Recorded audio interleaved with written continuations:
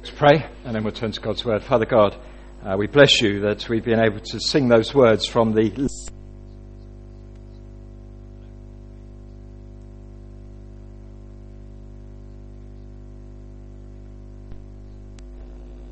We just ask now that as we come to these critical verses, these verses that especially in the last 20 years or so in Britain, indeed, as a result of that around the world, have just been under so much challenge and fire and criticism.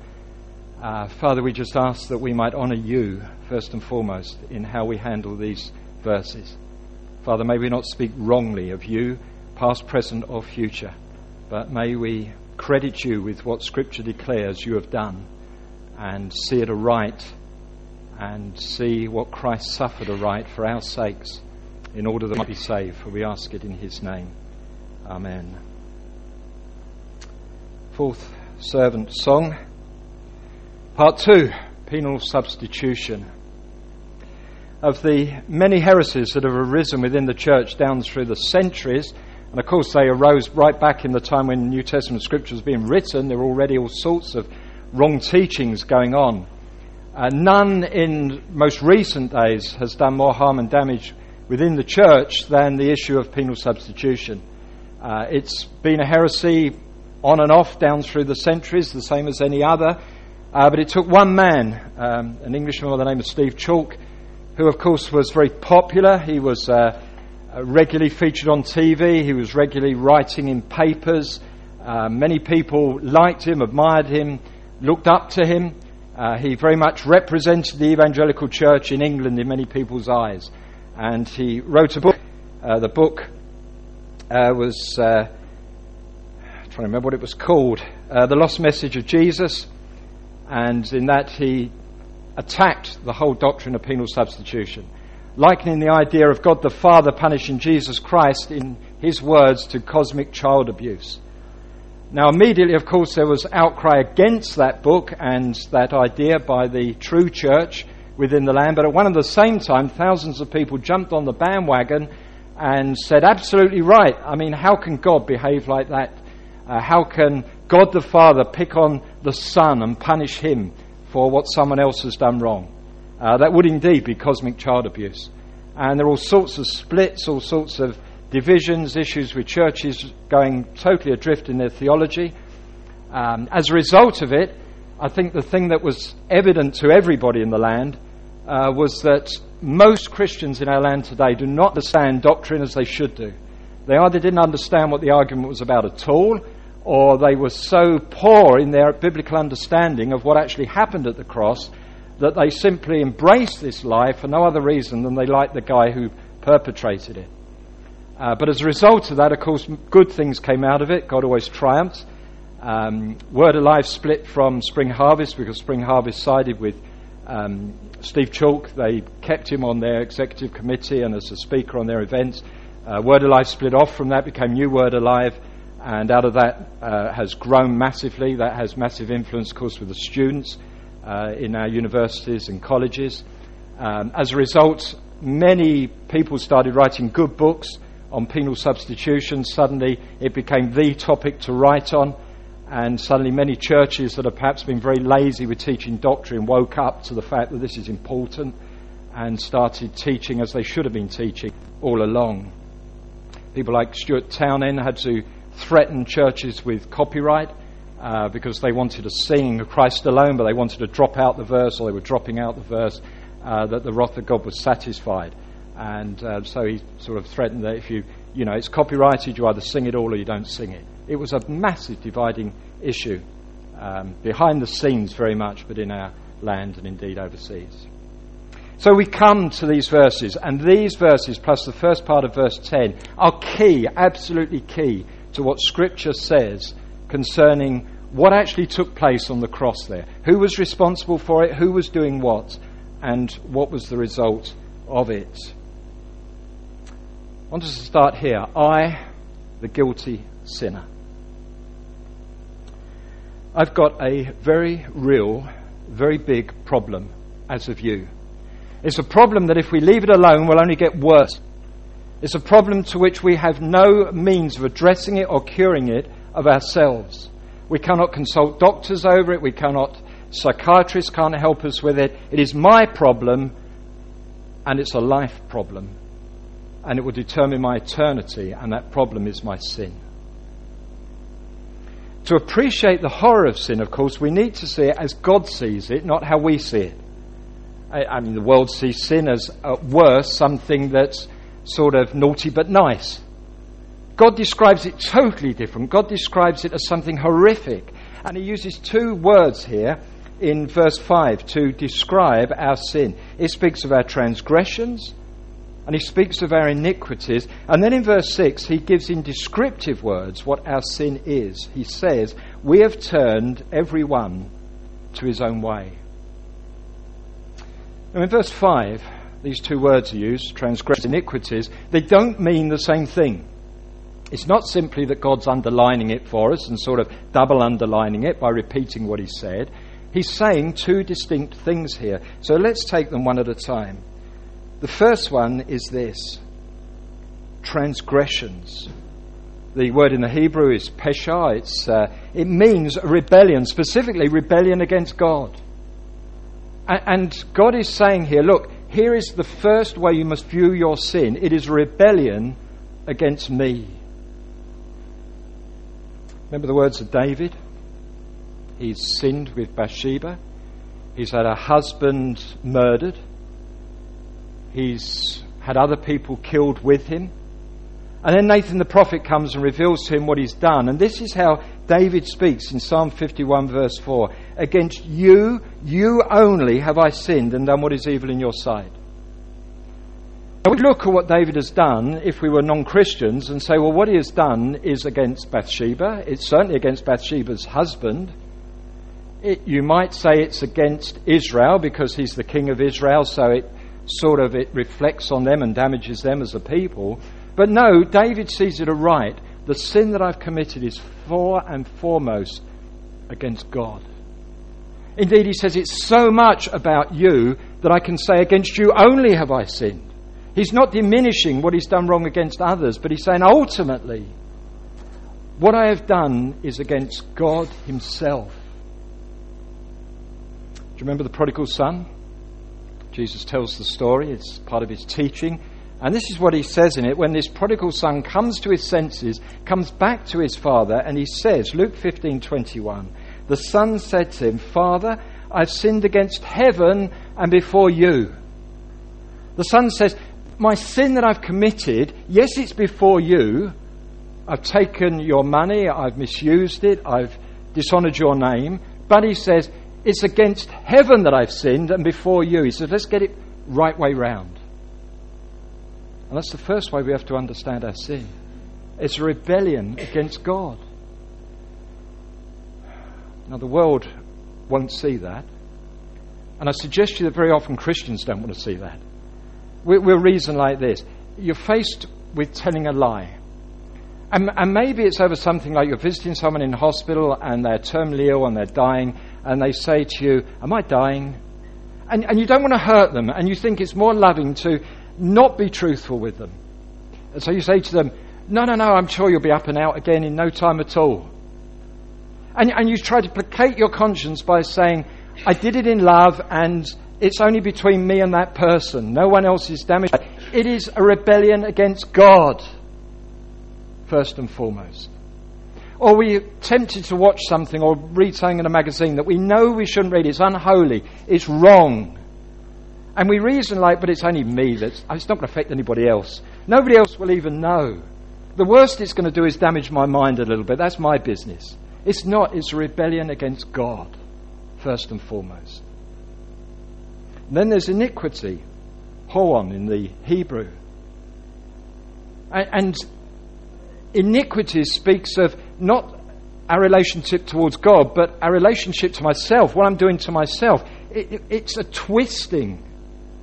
It's the things that I do that actually end up twisting me. They twist my mind. They twist my attitudes. It twists my relationships. It twists my mind and it makes me a twisting person. And God says, and that's what we're like. We're in a state of rebellion against him. And by our own doing, our own thinking, our own actions, we become twisted and twisters as people. And then in verse 6, he sort of summarizes it in easy language. He says, we have turned everyone to his own way. In other words, God has declared, this is how you should live. And we've said, okay, I understand that. This is how I'm going to live. And we turn around and do the very opposite of what God said. We do exactly what the words of that song made famous say, for what is man? What has he got? If not himself, then he has naught. To say the things he truly feels are not the words of one who kneels. The record shows I took the blows and did it my way. Yes, it was my way. And God says that's absolutely right. You can write it as a song and sing it. That's exactly what you've done. You've gone the very opposite way to what I've told you to go, and you're proud of it. You make songs of it. But what God makes absolutely clear in the Bible is this: there is a cost to us doing that. We do not do it with impunity. We cannot rebel against him. We cannot twist ourselves and become twisters without there being a cost that we've got to pay, we've got to answer for. Listen, Ezekiel 18 verse 4. The soul who sins shall die. A few verses later, Ezekiel 18 verse 20. The soul who sins shall die. You go into New Testament, Romans chapter 6 verse 23. For the wages of sin is death. Romans 5:12. Therefore, just as sin came into the world through one man, and death through sin, and so death spread to all men because all sinned. Death is the inevitable consequence of sin. Because I sin, I must die. And you look at that and you hear that and you say, well, who cares then, because we're all going to die anyway. But this is talking more than just physical death. It's talking about the soul dying. It's talking about what happens after death. It's talking about the fact that we're going to stand before Christ in judgment, and if we're in our sin, then we're going to be cast into everlasting death, a living death that the Bible calls hell. Listen to Revelation, chapter 20, verse 14 onwards. This is yet to happen, but it will happen. Then death and Hades were thrown into the lake of fire. This is the second death, the lake of fire. And the devil, chapter 20, verse 10, and the devil who had deceived them was thrown into the lake of fire and sulphur, where the beast and the false prophet were, and they will be tormented day and night forever and ever. Then I saw a great white throne, and him who was seated on it. From his presence earth and sky fled away, and no place was found for them. And I saw the dead, great and small, standing before the throne, and books were opened. Then another book was opened, which is the book of life. And the dead were judged by what was written in the books, according to what they'd done. Do you get the picture? So God has got all these books in which is detailed everything that we have done in our lifetimes. And then he's got another book separate from it. And first of all, he opens up these books, and we're judged according to what we've done in them.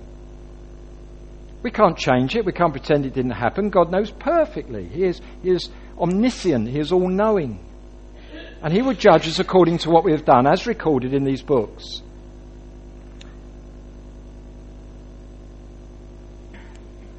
And the dead were judged by what was written in the books, according to what they had done. And the sea gave up the dead who were in it. Death and Hades gave up the dead who were in them. And they were judged, each of them according to what they had done.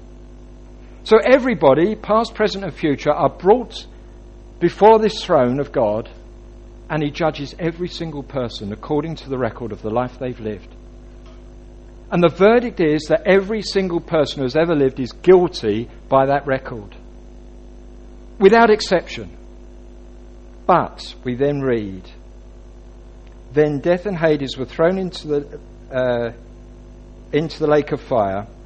This is the second death, the lake of fire, and if anyone's name was not found written in the book of life, he was thrown into the lake of fire. So the judgment on every single human being who has ever lived is this: you are guilty. You deserve to go into hell. But then God opens this separate book, this book of life, and if your name is written in there, you're not thrown into the lake of fire. That is the record of those who have trusted in Christ. And if our trust in Christ, we're not cast into the lake of fire. My friend, you get it. This lake of fire is not just reserved for Hitler. It's not just reserved for the Islamist extremists. It's reserved for everyday, ordinary people like you and I. Our friends are going to be there. Our parents, our neighbours, our children, our brothers and sisters, even us. If we're not in Christ, we're going to be thrown into that lake of fire and eternally punished. The degree of punishment will vary. God is just. It will depend to the extent in which we've sinned. But just to be there for all eternity will be your worst nightmare times a million. That is how horrific sin is. My friend, can I ask you a simple question before we go any further? Can you see yourself as God sees you? Not as a nice person living a nice life, but as a fundamental sinner, one who is in a state of rebellion against him, one who is twisting yourself and then becoming a twister in the way you relate to other people because of the fact that in your mind and in your heart you're not living as God has called you to live. You're not honouring him, you're not glorifying him, you're not magnifying him. And that is totally destructive. And God must punish that, and God has put a place, he's created a place to punish it. He calls it hell. And the punishment there will be eternal. Now that's where we have to start.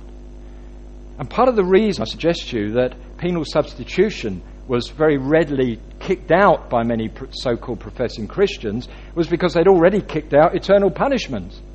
And if you don't believe in eternal punishment, then it's not that necessary that Christ should come and suffer all that he suffered for us.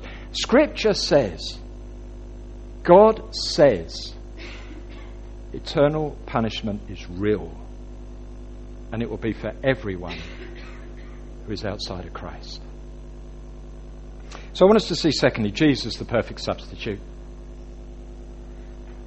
Verse 9 says of him, he has done no violence and there was no deceit in his mouth. The verses we're actually looking at, 4 to 6, don't really speak about the perfection of Christ. But Scripture absolutely does. We just need to look in other places.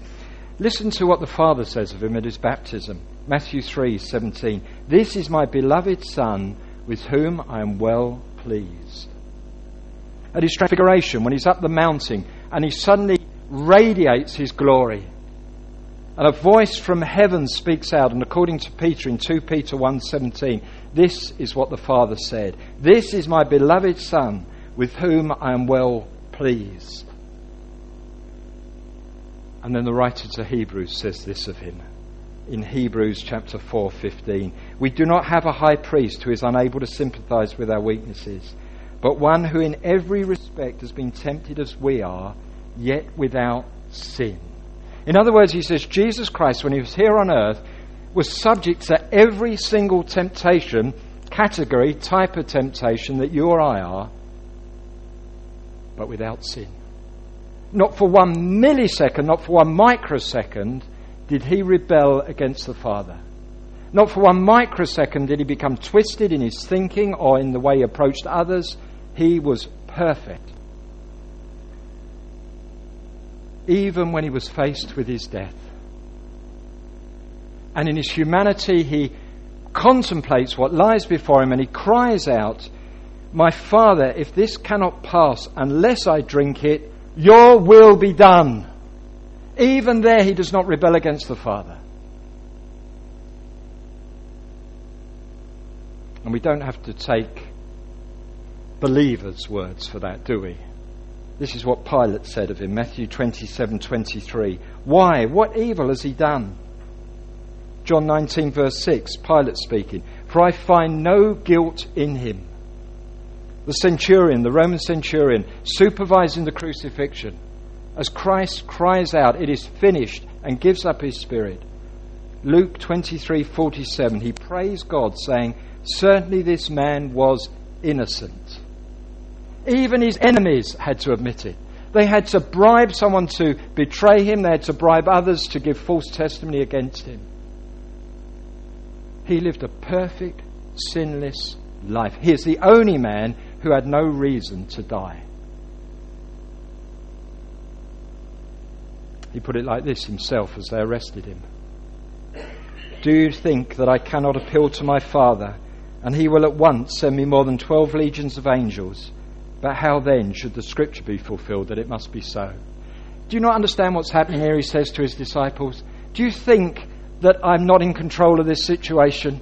Do you think that I've got to die because I've got no choice in the matter? Don't you understand? If I just said the word now, 72,000 angels would descend to do my bidding. But how then would anybody be saved? How then would the scripture be fulfilled? How then would God's wrath be appeased if I walk away from this and don't die? Can you see how unlike you Jesus was? Can you see how perfect he was? How totally undeserving of death? Can you see that if he died, it was not like you or I to do with his sin? It was not because he just got things wrong and therefore the just punishment with that was that he should die. No, it had to be for another reason that Jesus died. Because he was sinless. Which brings us to the great exchange. Penal substitution. I hope as we read those 3 verses you notice the intimate interwovenness of 2 parties. The first party is Jesus Christ. The second party is each and every Christian who has ever lived. Did you notice that? Let me read it again and put some emphasis on it. Verse 4. Surely he, that is Christ, has borne our griefs and carried our sorrows. Yet we esteemed him stricken, smitten by God and afflicted. But he was pierced for our transgressions. He was crushed for our iniquities. Upon him was the chastisement that brought us peace. And by his wounds we are healed. All we, like sheep, have gone astray. We have turned every one to his own way, and the Lord has laid on him the iniquity of us all. Here's the wonder of the greatest exchange that's ever taken place. From the creation of the world until Christ's return, there's never going to be another event like this one. We bring to the cross what? The sum totality of all of our sins. We contribute nothing else. That's all we can do. We simply come to the cross saying, Father, I am just filled with rebellion and twistedness. And I'm powerless to do anything about it. That's who I am. That's all I can bring to the cross. And what do I go away from the cross with? 2 words it uses. Verse 5. Peace and healing. We bring all our garbage, we bring all our sin, we bring all our rebellion, we bring all our Christ hatefulness, and we come away from it at peace with God. And we come away from it totally healed of all that we've done wrong and all that we will do wrong in the future. We look at it like this. We look at Christ on the cross, as we saw last time, and we see it as though he's stricken, smitten by God and afflicted. All we see is the fact that, look, God is punishing him there. But what we don't appreciate, he says, verse 6, the Lord has laid on him the iniquity of us all. The reason behind God punishing him, in other words. God isn't punishing him because he deserves it. God is punishing him because we deserve it. And he is hanging there as a substitute.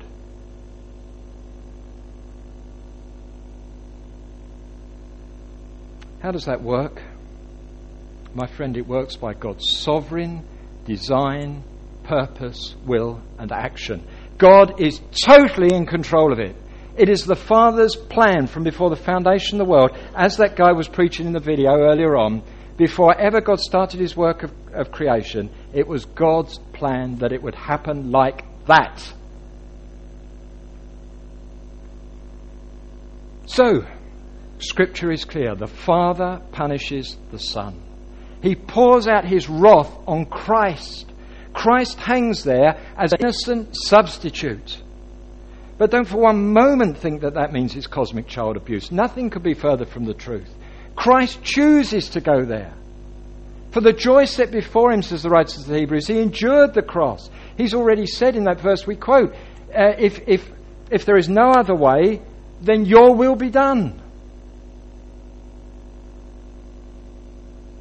And at the end of the day, Jesus is as much God as the Father is God. This isn't God picking on some other person. This is God punishing God. They're of one essence. The person of the Father pours out his wrath on the person of the Son, who is co-equal God with him, of one essence. The early disciples understood this. Acts chapter 4:26, you remember they're told they mustn't preach anymore in the name of Jesus. They call a prayer meeting and start praying to God. And how do they pray? The kings of the earth set themselves, and the rulers were gathered together against the Lord and against his anointed. God, we understand exactly what happened. The Jewish authorities, the Roman Pilate and all the rest of them, they got together, they decided to put Jesus to death. That was the evil work of men. And then they go on like this, for truly in this city they were gathered together against your holy servant Jesus, whom you anointed, both Herod and Pontius Pilate, along with the Gentiles and the people of Israel, to do whatever your hand and your plan had predestined to take place. They did nothing that you hadn't purposed should happen, Father. Praise the Lord. You were sovereign. You were in control. We're going to get down to verse 10 in due course, but just take a look at how it opens. Yet it was the will of the Lord to crush him.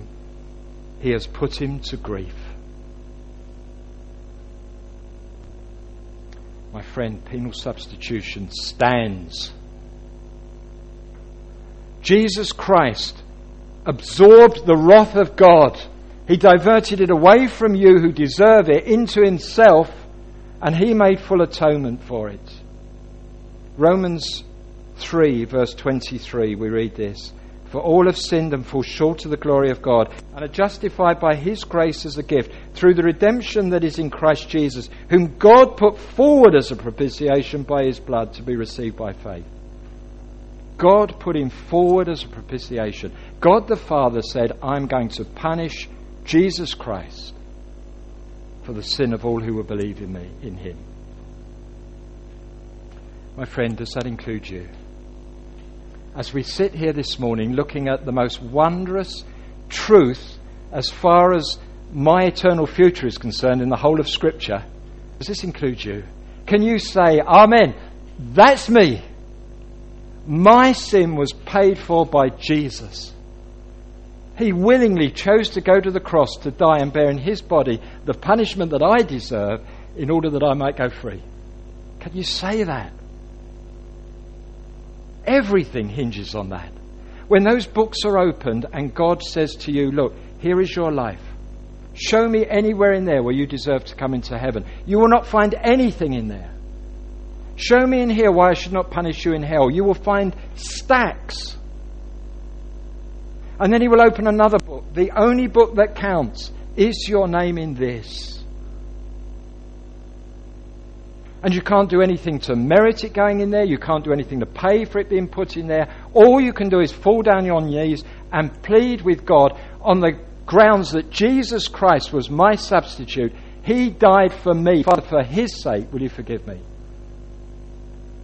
And the Father will forgive you. And your name will be entered into that book. And on that day, when you stand before God in judgment, he will open that book and he'll say, there you are, your name. Your sin has been dealt with. The price has been paid. My wrath has been expended on Christ. There is nothing left to punish in you. He's paid it in full. Let me just read to you one verse as we close. 2 Corinthians chapter 5, verse 21. For our sake, he, that is God the Father, made him, that is Jesus Christ, to be sin who knew no sin, so that in him we might become the righteousness of God. That's the great exchange. God the Father chose to make Christ, who was without sin, the sin bearer. He didn't become sinful. God reasoned it as though he bore the sin so that he could punish him for that sin. in order that we who are the sinners might go free, and that his righteousness might be counted to us. My friends, are you in Christ this morning? Are you sure? Because come hell or high water, that's the only thing that matters. Doesn't matter what the presidency in America does or doesn't do. It doesn't matter what Brexit does in the UK or doesn't do. It doesn't matter what happens in your career prospects, in your family, in your relationships. It doesn't matter how you die. Ultimately, this is the only thing that's going to matter. Is your name in that book or isn't it? And that hinges solely on whether or not you will bow the knee to Jesus Christ and take him as your Lord and Saviour. Because he has made propitiation. He has dealt with the wrath of God for each and every person who will turn and trust in him. We're going to sing as we close, in Christ alone.